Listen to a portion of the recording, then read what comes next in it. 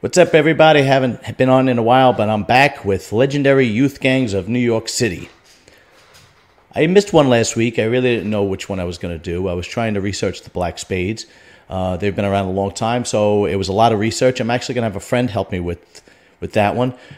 So this week, actually, what I'm doing is I'm going back to my old neighborhood in Bensonhurst, Brooklyn. And I used to live there throughout the 80s and to the early 90s and whatnot. And during that time, there was actually a famous street gang, if you want to call them that. They really weren't referred to as street gangs. It was crews or the boys or whatever. And they're relatively famous now. They've had documentaries made about them, and some of them are dead. Some of them are died in prison. Some of them are out and doing well. But the infamous Bath Avenue crew. So obviously everybody knows in this neighborhood was plagued with mafia. And Bath Avenue crew and 20th Avenue guys, they always had this reputation of being really, really tough. Really, really tough dudes. Like guys you did not want to mess with. And they all were kind of like farm teams for local gangsters. And there was pizzerias and there was stores and fronts and social clubs all over the neighborhood, and it was all from all different families and so on and so forth. But on Bath Avenue, it was heavily Bonanno territory. So there were 5 original kids that grew up over there that go down in history as the Bath Avenue crew. And the 5 original kids were Paul Galino, Jimmy Calandra, Joey Calco, Tommy Reynolds, and Fabrizio De Francisi, if I'm pronouncing that right. I hope I'm pronouncing that right. If not, I apologize. Later on, there were 2 more that were inducted, Mikey Yemen and Anthony Gonzalez.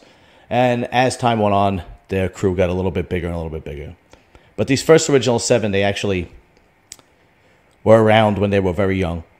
Actually, the original 5. The other 2 came around a little later. The original 5 were around when they were very young, growing up on Bath Avenue in Brooklyn, doing odd jobs for gangsters. You know, they would tip them $20 here, $10 there, so on and so forth. And they knew that if they would just hang out and kind of be work for them or kind of be around them, that they would make some money.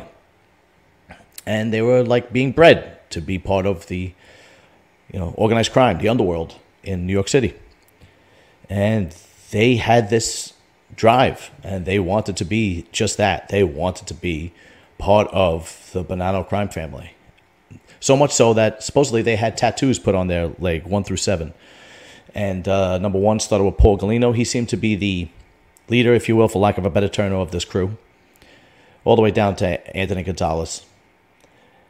And their whole drive was to become made members of the mafia. That's what they wanted to do, and they wanted to prove themselves. And by the time these kids were 13 years old, they were doing, loan sharking, and they were doing stashing guns and any odd jobs for the gangsters by that point.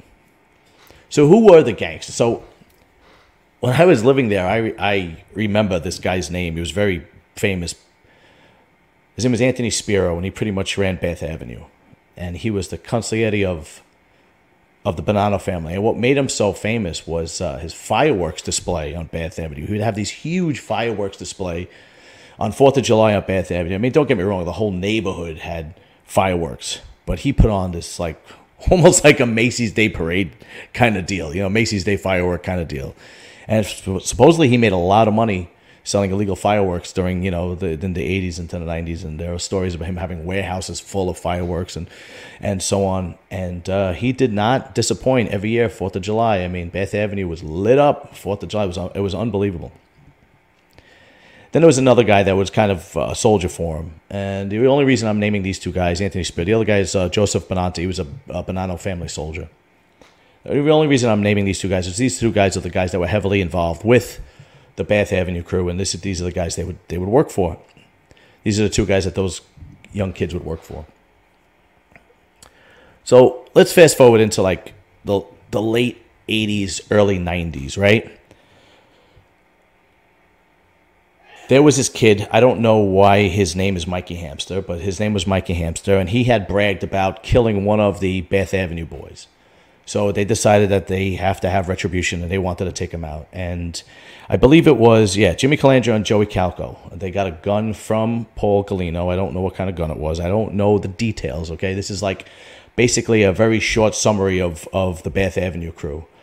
But I'll give you all the major details, and there are great readings and documentaries about that goes into detail about these guys. These guys were really, really rough dudes, and some of them were almost psychotic when it came to murder and killings and torture. We'll get into that. So apparently Joey Calco was driving the car.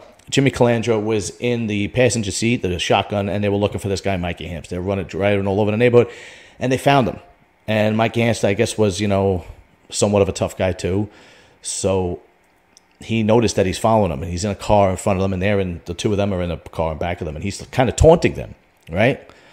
And yelling out the window. And Joey Calco from the passenger seat just sprays the whole car. And then this guy Mikey Hamster runs out of the car, and he actually dies on the roadside. They killed him. Story goes, this is legend. I don't know how true it is. If I ever get an interview with, I actually reached out to Jimmy Calandra. Maybe I'll get an interview of him. I'll ask him if it's true. Story goes, Joey Calco threw the gun to Jimmy Calandra, and he stuffed the gun down his pants.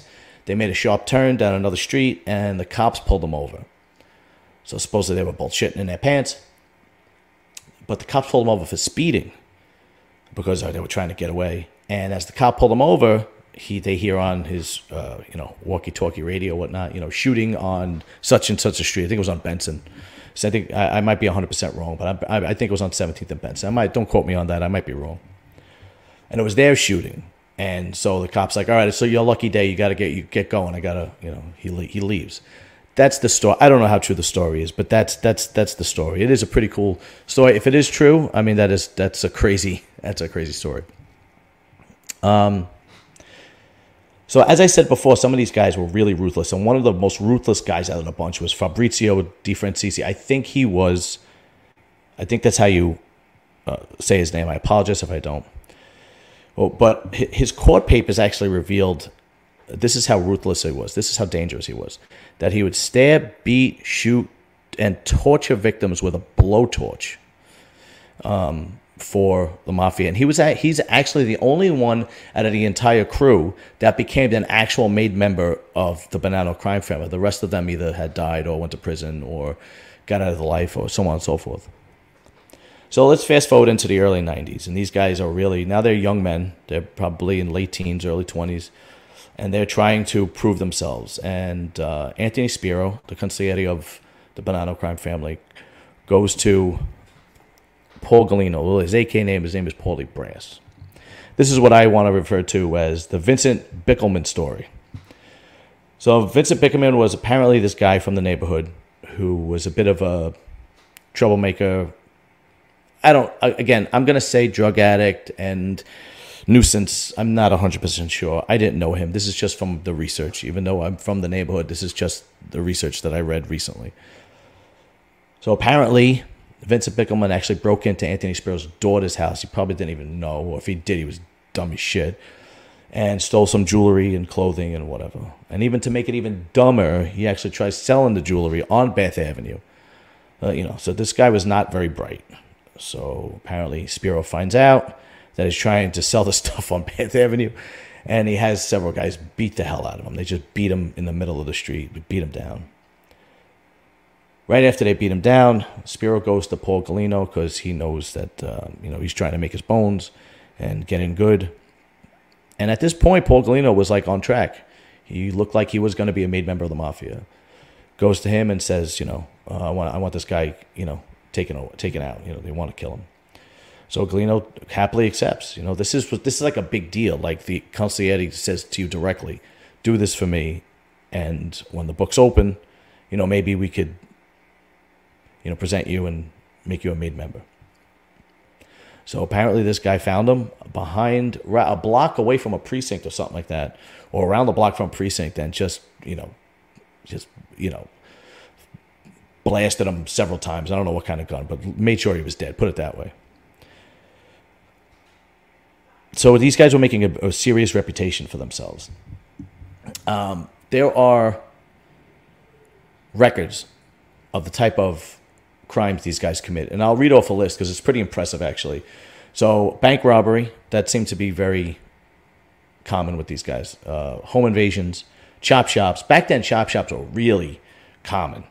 You would take a car. You got to remember, there was no technology back then in the late 80s, early 90s.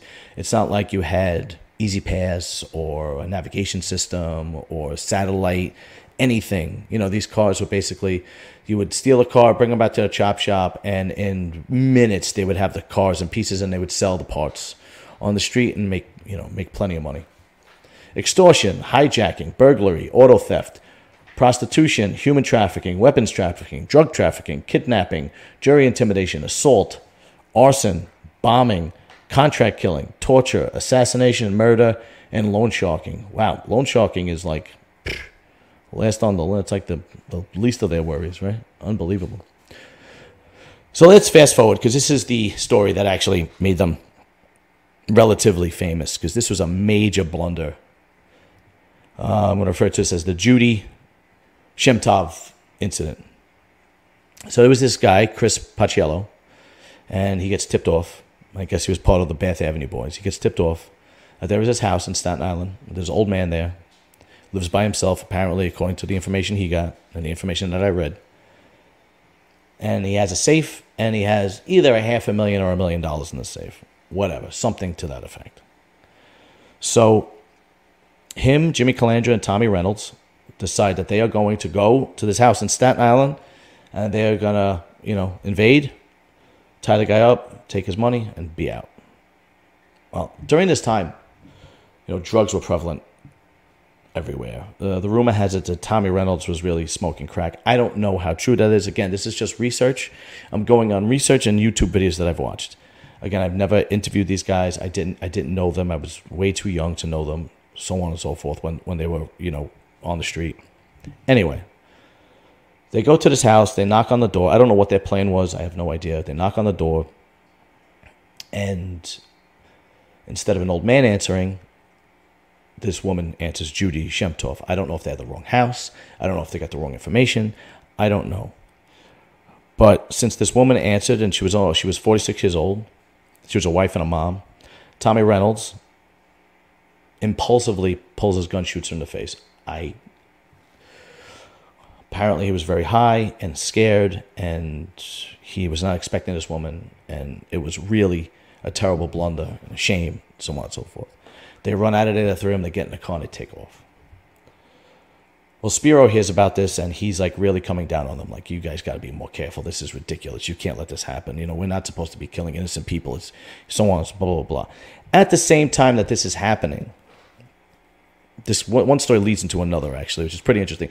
At the same time that this is happening, the Bath Avenue boys and the 20th Avenue boys are kind of like in what I guess you could call a war, right? I guess you can call it a war. There were shootings and beatings. When I lived there, 20th Avenue, and I lived like a block away from 20th Avenue, they always had the reputation of being tough. Always, always, always, always. I didn't live, I was a block away from 20th Avenue. So those guys were always talked about in and around those circles, right by me. But Bath Avenue had a reputation of being really, really tough too. I actually had a family member that got into a problem with 20th Avenue, and I won't mention names, but he was actually stabbed. But okay, anyway. So apparently there was this war going on between the two crews, and they were young guys, like I said, late teens, early 20s. And Spiro had enough, because between this woman's murder and then this war, Spiro wanted to put it to bed. He wanted to, the feds were coming down hard, and he wanted to put it to bed. So he approaches Paul Galino, because he knows he's basically, the leader of that crew. And he's like, look, man, we can't do this anymore. We got to kill it. We got to kill this whole beef. Feds are coming down. This is bringing too much heat, blah, blah, blah, blah. And Galino, apparently, he was a very, I'm going to kill you kind of guy. He did not take that very well. He really wanted redemption. He wanted revenge. He wanted to kill all these guys. Apparently, he was a wild, wild guy. They got into some words, him and Spiro, and Galino shoves him. Now, those of you that don't know much about the mafia, not that I know a lot about the mafia, but those of you that don't, let's see. Anyone believe what this guy is saying? Okay. Anyone believe what this guy's saying? I don't know. You could look it up, man. If you don't believe me, you could look it up yourself. So apparently he shoves Spiro, who's a consigliere of the Bonanno crime family, and if anybody knows anything, if you've read anything, you can't put your hands on a made man, let alone a consigliere. I mean, that's like, you got your made man, you have your bosses, your captains, capo regimes, whatever you're going to call it. You're on the boss, your consigliere and the boss, right? So Spiro just turns around and walks away, and Galino knows that he really messed up. He was really... So apparently for a little bit of time, he was very, very paranoid. Wouldn't leave his apartment, wouldn't talk to anybody, wouldn't let anybody in. So Spiro approaches Calco and Tommy Reynolds because they know that they were very close and that he would be able to get to him with those guys. During this time, Calandra is in prison for bank robbery.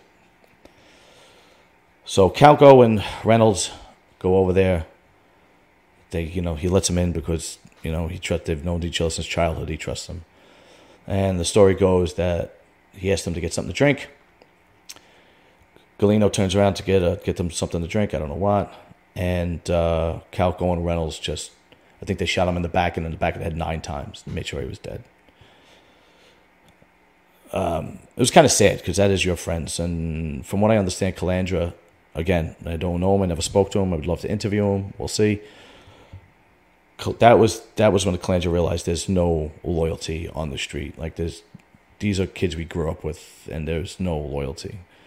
It's a very, very difficult and dangerous life. That seems to be the peak, the pinnacle of the Bath Avenue Boys. These were the 3 big events: the Bickelman, Shemtov, and the Galino murder. These are the 3 big events that put them on the map, if you will, of legendary youth street gangs in New York City. So like I said before, Fabrizio gets made. He actually dies in prison. He gets life in prison in 2001. And I don't know if he's dead, actually. Don't quote me on that. He gets life in prison in 2001. He might still be alive and just be in prison. Calco gets 13 years for assault and possession of a weapon. The story goes that he was either working or opened a pizzeria. He had an argument with a customer, and he beat him with a pistol, whipped him. That's the story. Got arrested for it, did 13 years. Tommy Reynolds gets life for the murder of Judy Shemtov. Jimmy Calandra does 6 years for bank robbery, turns state's evidence against Spiro. Mikey Emin turns informant on Pacello, Calandra, and Reynolds. But I guess Calandra kind of got away because he gave them Anthony Spiro. Anthony Spiro dies in prison in 2008. He was 78 years old. Joseph Bonante also dies in prison. From what I understand, Jimmy Calandra is now doing much better. I know that he runs a YouTube channel called The Bath Avenue Story. I've seen some of his stories. I've seen some of his YouTube channels. They're pretty good. They're pretty interesting. I know he had Rita Gigante on, because I had Rita on. And he had Rita Gigante on, who was the daughter of the former head of the Genovese crime family, who was Vinny Gigante. So I've seen some of his stuff. It's actually really good. You should go over and take a look. It's called Bath Avenue Story on YouTube. Great podcast YouTube channel. And that's going to do it. So basically, unfortunately, that is the ending of most of these guys. They either wind up dead or in jail. I mean, I know this life isn't like it used to be. There's really not much of a Italian mafia left. Whatever's left is very small. And they're still out there. They did arrests like not too long ago, last month or whatnot. But there are no really Italian neighborhoods or breeding grounds for them. So what they do is very small and very under the radar, and flying very low as to not getting any sights of feds and so on and so forth. But this is the dramatic ending of these guys who want to be gangsters. When you're young and you grow up around that, you want to be that. These guys have power, they have money, they run the neighborhood, they have all the girls, people are afraid of them, and you idolize them growing up. That's what happened. I'd be lying to say if I didn't, right? I remember watching the movie Goodfellas, and and wanting to be like that. But, what I had going for me was family. And my father and my brothers made sure to keep me away and say, no, you're going to go to school, or you're going to go to work, and you're going to be responsible. Not that I was a wild kid anyway, but they just never let me even try to get into that world. I come from a blue collar background. It was just regular guys, hardworking men, family men. Well, that'll do it. I hope you enjoyed the story about the Bath Avenue Boys, or the Bath Avenue Crew. Very interesting. I'm going to be reaching out to Jimmy Colangelo. Hopefully I could get an interview with him. And then I'll be back next week with another live feed, Legendary Youth Gangs of New York City. All right, guys. Thank you, and have a good night. And remember, like and subscribe, because more stuff is coming.